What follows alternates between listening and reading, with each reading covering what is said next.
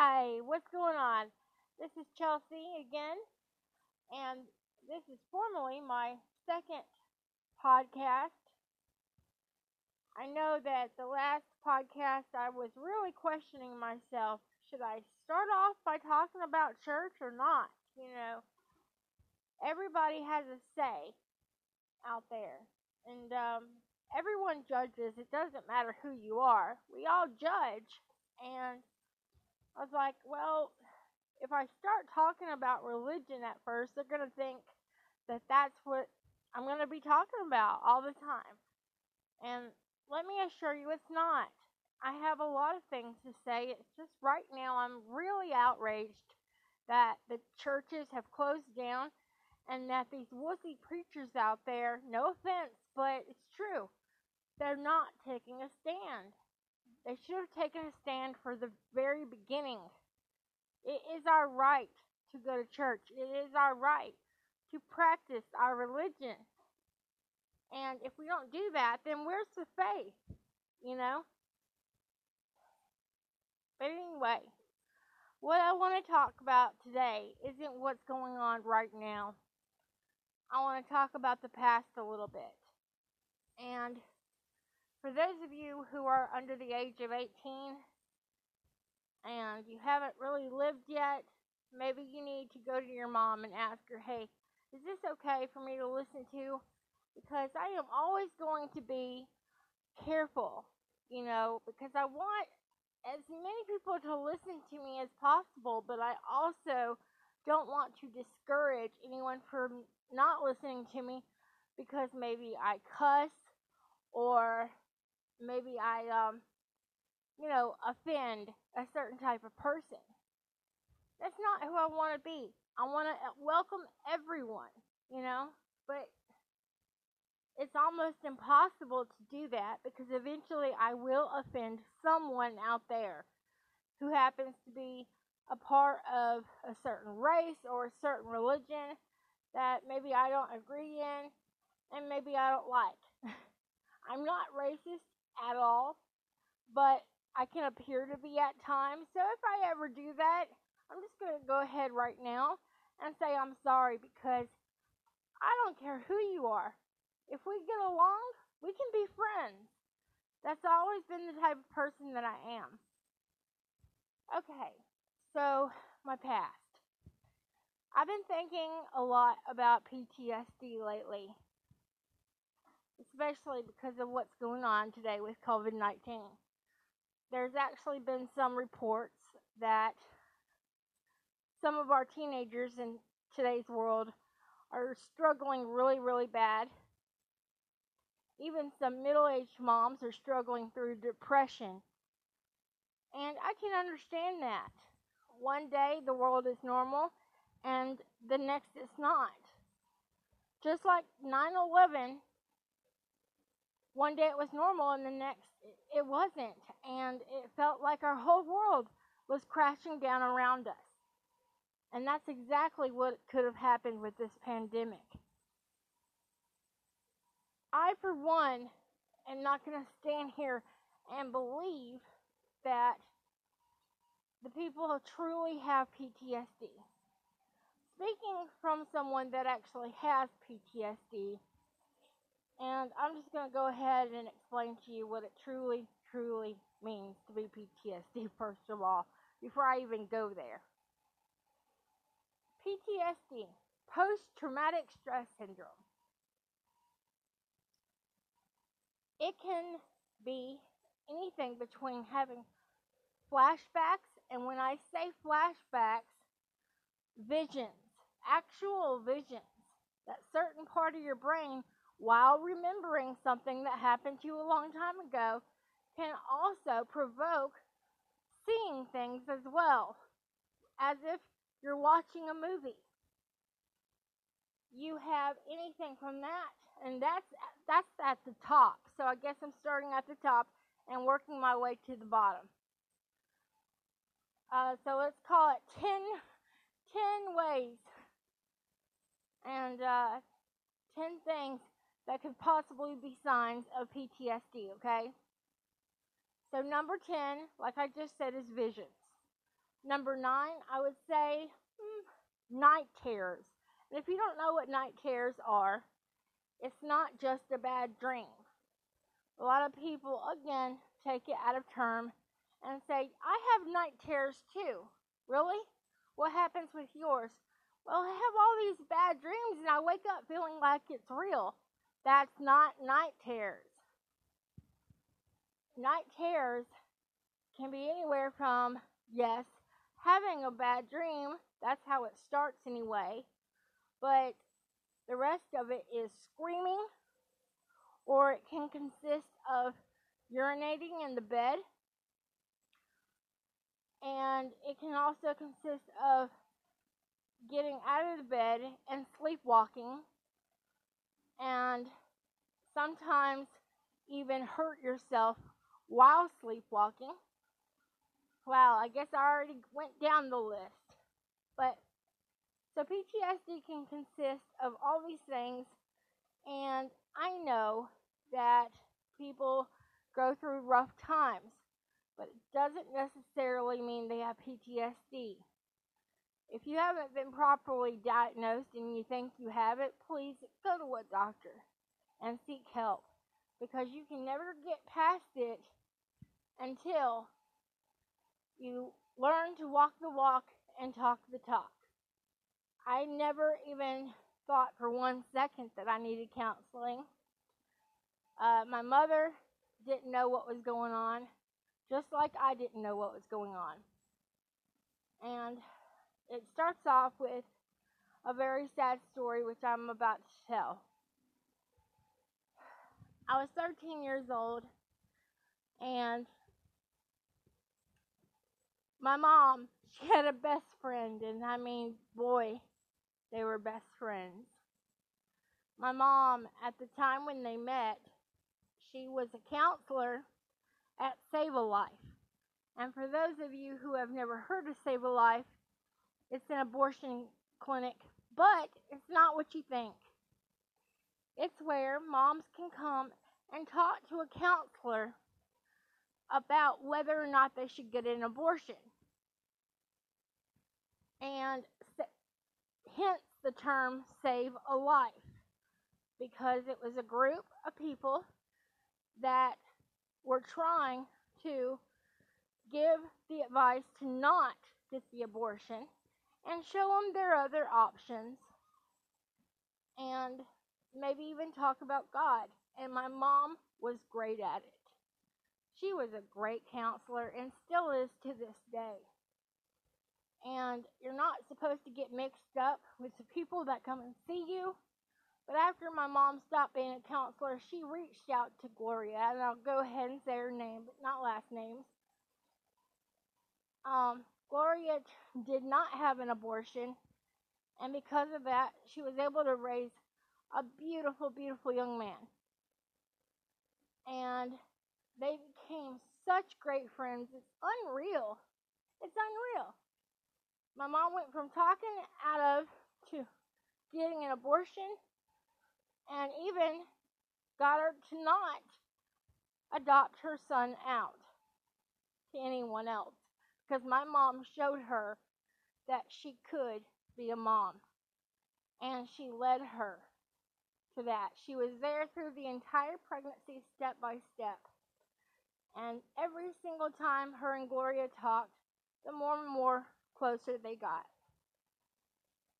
Well, Gloria was from Tuscaloosa, Alabama, just like me, and that's where they met, of course, was here.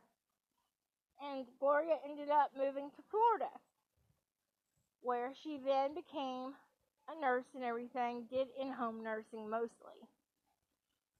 And Mom and Gloria would go back and forth to see each other, and they kept a relationship for years and years and years to come. It was a beautiful, beautiful friendship. And by the time Josh was 8, she had already had a little girl. Her name was Christy. So now she had 2 kids, both 2 beautiful kids, and a wonderful husband. I liked Gloria. We got along very well. And being that, I was a teeny tiny little thing when she met my mom, I also was drawn and close to Gloria as well. So here I am, 13, and I had been struggling with some things, and my mom just thought it would be nice for me to be able to get out of town. And never did I know that this decision of ours was going to have an effect on me for the rest of my life. No one could have prevented it. Nobody could have stopped it. I guess if enough people had been praying for me while I was gone, but it's nobody's fault. It's nobody's fault. And it took a long time for me to forgive myself. I always said that I was fine, but I wasn't. So anyway, she lived in Pensacola, Florida, and she was very, very close to the beach. And Gloria knew that I loved the ocean. Like I said in my first episode, I love living on the lake like I do right now. And if I didn't live on the water, I probably wouldn't even be living in Alabama. It's my exception to staying here right now. And Gloria she knew that I would have a blast and that it would take my mind off some stuff and things that I was going through. I was only 13, but Gloria was great. And at that age of mine, I tended to get along more with adults than people my own age. A lot of people said that I was more mature than others, especially people my own age. So anyway, the deal was that I babysat Josh and Christy while Gloria went to work every day. And she would take me to the beach a couple times, and we would have fun together and make a week of it. She had a swimming pool, lots of animals, birds, kittens, dogs, you name it, Gloria had it. And I hadn't seen Josh and Christy in a while, so when I went down there, Josh was taller. Christy was this beautiful 5-year-old little girl, blue eyes, blonde hair, just like I had. You see how I did that? So I was so happy to see how happy they were, and how good her marriage was going, and it was just really nice to be there with them. She lived about, 14 miles out away from Pensacola Beach, so I did get to go to the beach, and every day I watched Christy and Josh, and sometimes we'd watch movies, other times we would swim in the pool. Well, Christy and Josh had, a stepbrother, and this was Gloria's husband's son. So she wasn't his real mom, but she definitely raised him in parts of his teenage life for a little while. And anyway, at that time, Eric, the stepson, was not that involved with Gloria's life, but the kids absolutely loved him, especially Josh. He never wanted his big brother to move out, but because of personal reasons, he did. I, being 13, always thought that Eric was cute, and when he called the house and I answered the phone, he told me that, he had a pair of rollerblades and he needed to get them back to Gloria. And I said, well, Gloria's not here right now, And he wasn't luring me or anything like that, but me being 13 and him being not that much older, he was kind of flirting a little bit. And said, what if you walked the kids to the park and at the same time I give you the rollerblades to take back to the house? And I said, sure. We haven't gotten out of the house all day today, and all we've been doing is watching TV. That sounds good. So I got the kids ready to go to the park, and I said, kids, not by car, but on foot, about how far away is this park? And both the kids said, it's not that far away. And I said, is it safe? And they said, yeah. And I said, okay, no problem. So anyway, we get on the walk, and we're walking, and I said, how far away is this park? And they said, I promise you it's close. It was only a mile and a half away, but still longer than I would have preferred. And if I had known that it was a mile and a half away, I probably would have said no, because I wanted to keep the kids close enough to the house where Gloria would continue to trust me and feel comfortable. And it was too late to turn around because I couldn't get a hold of Eric and tell him to forget the whole thing. So anyway, all of a sudden, here we are, and we're almost close. We're almost close. Here we are, real close to the park. And the sun's not going down, but it's about 4 p.m. And so it was kind of an overcast a little bit. And I said, kids, we can't stay long. And then I hear these two guys across 4 lanes, okay? 4 lanes is not funny. We were on a safe sidewalk, on the other side. If I'm looking at the 4 roads, I see Christy and Josh to my left, and here I am walking across to my right of 4 lanes. But it took a good bit for me to get over there, okay? Because I was not going to go and chat up some guys. Well, I had 2 kids with me. Not alone cross 4 lanes with them and maybe get them hurt or God knows what, kidnapped. You never know. Can't trust anybody anymore. So anyway, back to the guys. They looked not even 2 years older than me, so 14, 15 years old. And they were kind of wearing black, and they kept saying, hey guys. And I'm like, yeah, what's going on? And they said, beautiful day, huh? And I said, what? And they said, beautiful day. And I said, yeah, it sure is. And that's because there wasn't any cars. But I mean, they're really shouting to get my attention. And finally, they said, come on over here, talk to us. And I said, I've got kids with me. No, thank you. And I mean, I had to say that at least 3 times, but in different ways. And I won't say the couple of cuss words I ended up shouting at them, but I pretty much said, look, kid, I've got 2 kids with me. I'm babysitting. Leave us alone.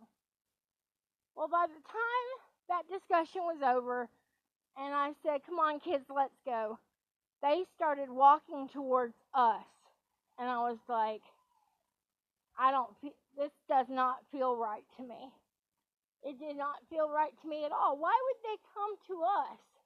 And what was their interest in me, especially when I'm babysitting someone else's children? So I told Josh to hold Chrissy's hand and to not let go. But he's 8, And I said, I will be right back. And they said, is he a bad guy or are they bad guys? And I said, I don't know. But we don't need them bothering us. And I'm going to tell them to go away. Well, there was really nothing across the street except for this apartment complex. And when I say that it was far away, there was a football field worth of grass to walk on before you got to the actual building, because it was a long driveway pulling into the apartment entrance, And so anyway, the guys kept going on and on about coming over, and I said, kids, stay here. I will be right back. And they just looked at me. They were a little bit scared. And I get about 4 feet away from where I can jump onto the grass where they were, because there was no sidewalk on the other side. And right when I fixing to take my first step onto the grass, I hear this huge bang. And when I turn around, my worst nightmare had come true. Christy is literally about 12 feet off the road on the grass, on her back. And she's bleeding from her ears. She's bleeding from her nose. I couldn't even think. It was a sound that replayed in my mind for years to come. It was the worst sound in the world because I could tell exactly what it was.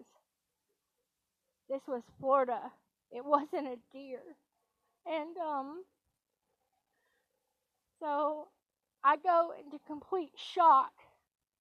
And of course I didn't know it at the time, but I couldn't even remember my own name. I just remember Josh watching me have my hands underneath Christy's head. And just Josh is going, "What do I do? What do I do?" And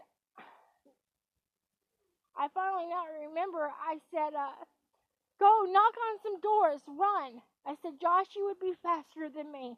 Run and knock on as many doors as you can." Because I didn't have a cell phone at the time.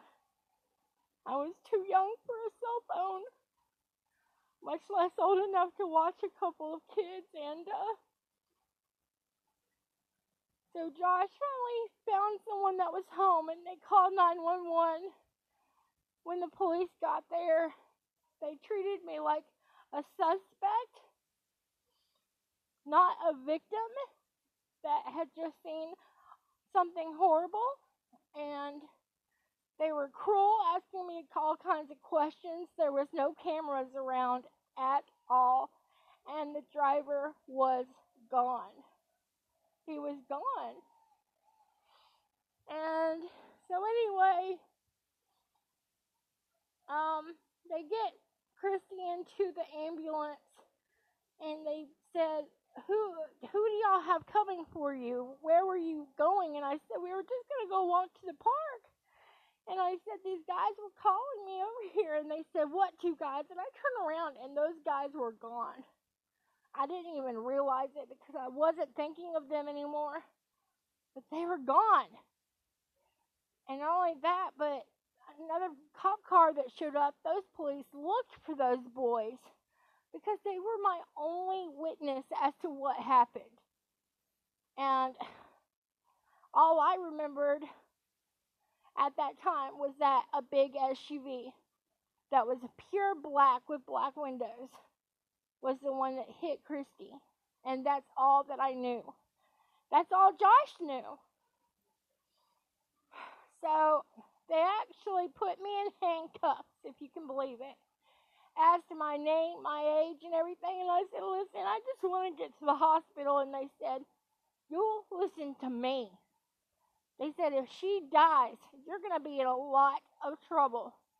They said, "We don't know if you pushed her." And I said, "Pushed her? You've got to be kidding me." So they, as they're putting me in the back seat of the car in handcuffs, I didn't think at all.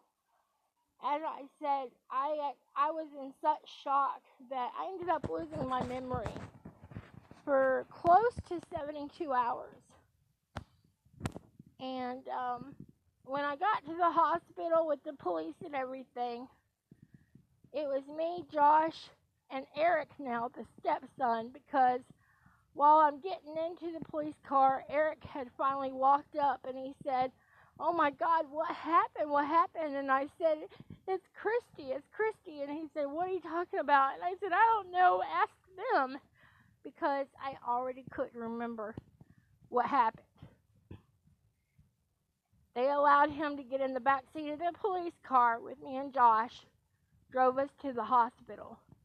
Now remember, me, Josh, and Eric were all underage. Eric was a teenager.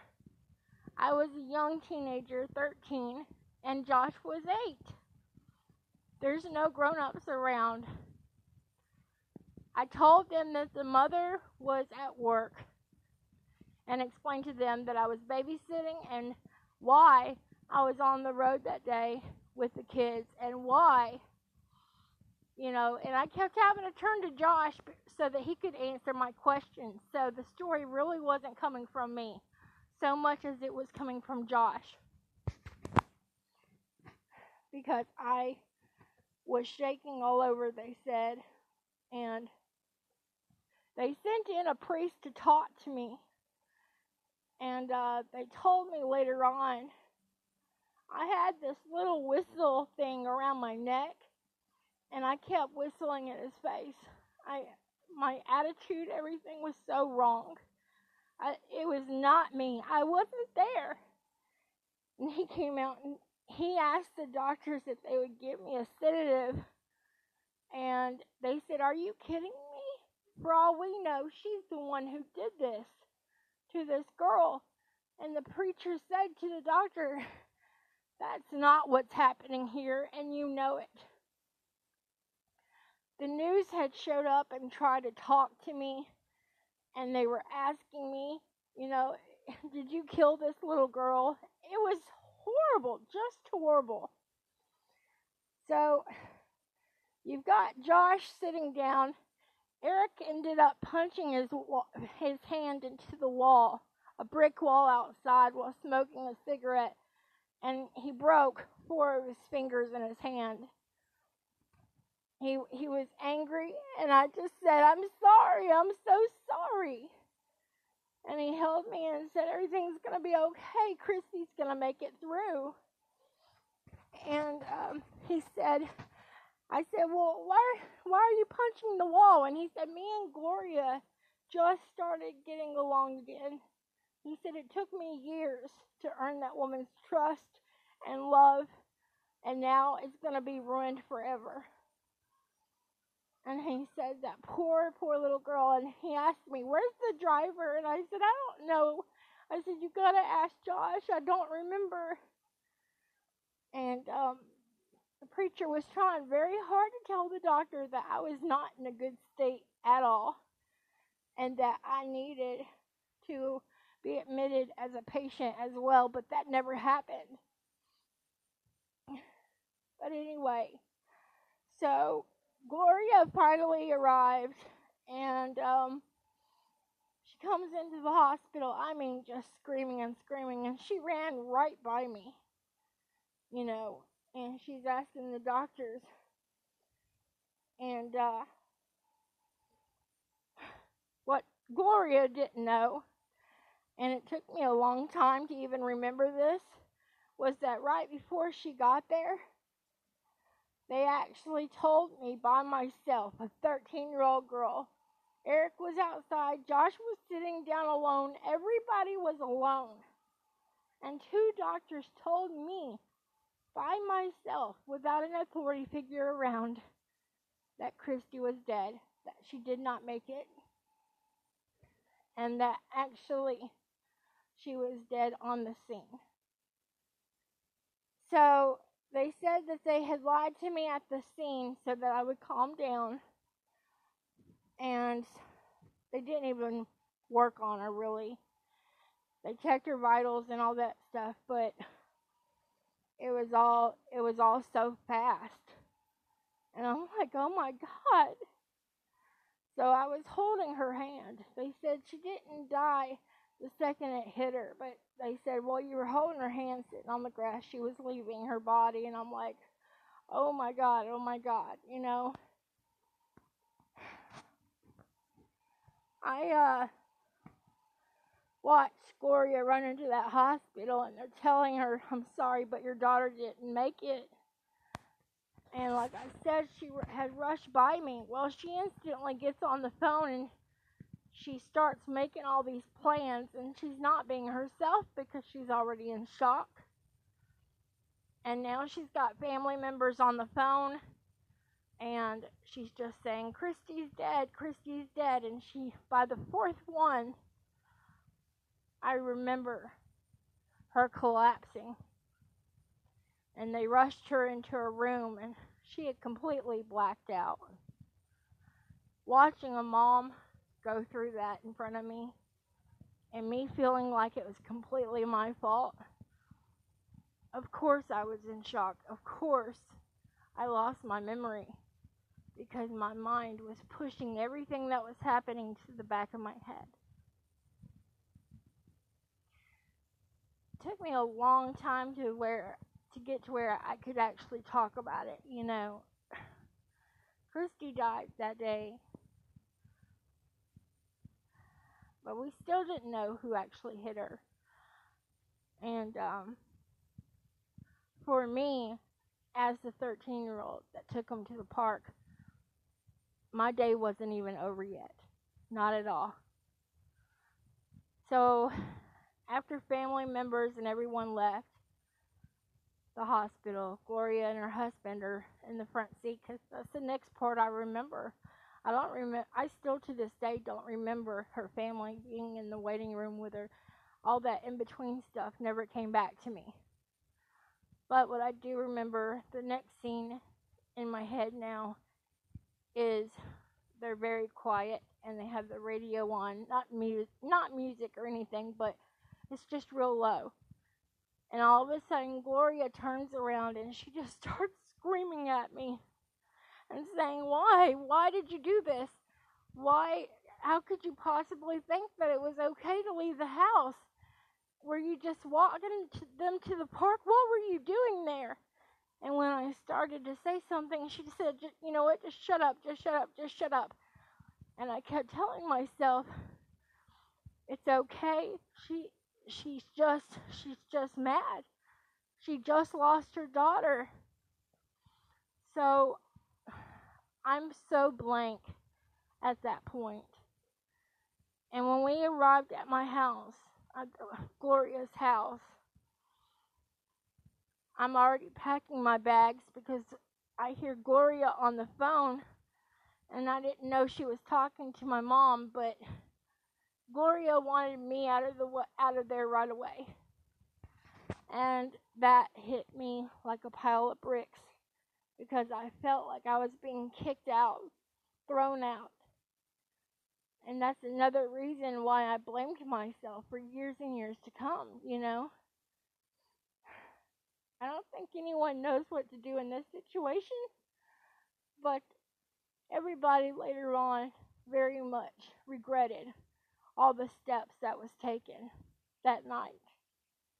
And they all wish they could go back and undo them because it affected all of us for the rest of our lives. And sometimes to this day. But I was packing my clothes and I said, "Gloria, where am I going?" And she tells me that my half-sister, who I hadn't seen in a very long time, a daughter from my father's first marriage, who lived in Pensacola, was coming to get me. So I didn't hardly know her. And the next thing I remember, I'm riding in the dark, and it's like 3 o'clock in the morning now, and I'm on my way to my half-sister's house, who I hadn't seen in forever. And she just hugged me one time. She didn't talk to me in the car at all. She tucks me in her mom's guest bed and said, "Get some sleep. Your parents are coming for you in the morning." So the next day, my parents come and pick me up from Tuscaloosa to Pensacola. And when I got home to Alabama, I didn't cry. I didn't talk. And every time somebody asked me if I was okay, I said, "I'm fine." I said, "I'm fine," every single day for 4.5 years.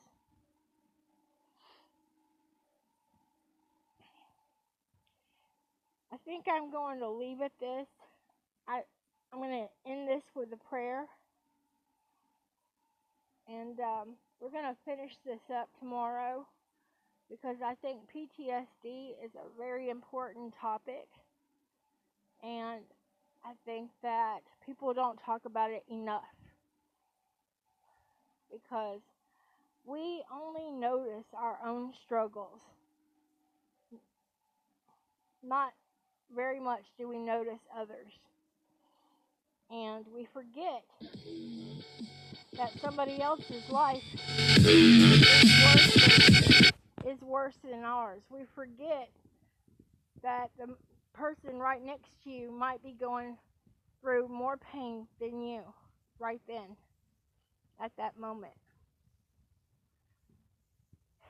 And that is what I told myself every day. I'm not the one who died, so I'm fine. Why are you asking me? Ask Gloria. Ask Christy, the dead girl. I didn't feel like I was good enough now. I didn't feel like I deserved for anyone to ask if I was okay. I didn't feel like I deserved their empathy. I didn't feel like I deserved their love. I didn't feel like I deserved a hug. I felt like I should have been in a jail cell. Alright, let's end with prayer. Father God, we thank you that me and whoever's listening, that we are alive today. We thank you, God, that every day is a new day. I love that. You wake up with a new start, and I could use that for every metaphor in the entire world, because it's almost if you did that on purpose. The way that you created this world, you were, and still are to this day, one of the best artists that there is out there, Father God. Nothing compares. We all, every single day, have another chance to make it right, to do better, to build ourselves up again, to get out of bed and say, all right, I am facing the world today. God, what do you want me to do with my life? But it's got to start with having Him in your heart. And God, I thank you so much that we have an opportunity here to spread your word. I thank you that right now I have an opportunity to share my stories, to share how I was able to get through my life, so that just maybe somebody else out there gets something out of it. I've always believed that if you give something positive will come back. But you gotta believe it. You gotta have faith that things will turn around. Father, we love you and we thank you, God, that every day is new. We thank you, God, that we learn to appreciate life, to appreciate the ones we have, not the ones we don't. To appreciate the money we have, not the money we don't have. To appreciate the home we have. So many people out there have less than what we have. And there's just got to be a better way to do it. There's got to. But prayer is one of the biggest answers there is. God, we love you so much, and I thank you that every episode I do, you talk through me. Use me, Father God. Use me. Ladies and gentlemen, I thank you for listening, and I know that when I pray, I tend to go back to talking, but that is part of my prayer, because God is right here with me. He's everywhere, and that's why you don't have to be in a church to be with God. He's right here today, right here with you. You can pray right now and ask Him for forgiveness. You can pray right now and ask Him into your heart, and start this day with a new beginning to the rest of your entire life. Because without Him, it doesn't matter what we do, doesn't matter how far we come, how much we push, how much we shove. Sin is sin. I don't see race. I don't see color. I see us and them. Non-Christians and Christians is what it's going to boil down to at the end. And it's like that right this second. Which is why the world is going to come closing in more and more every day to try to shut the Christians down. Alright, thank you for listening. Tomorrow will be the second part about talking about PTSD. Goodbye, you guys. God bless.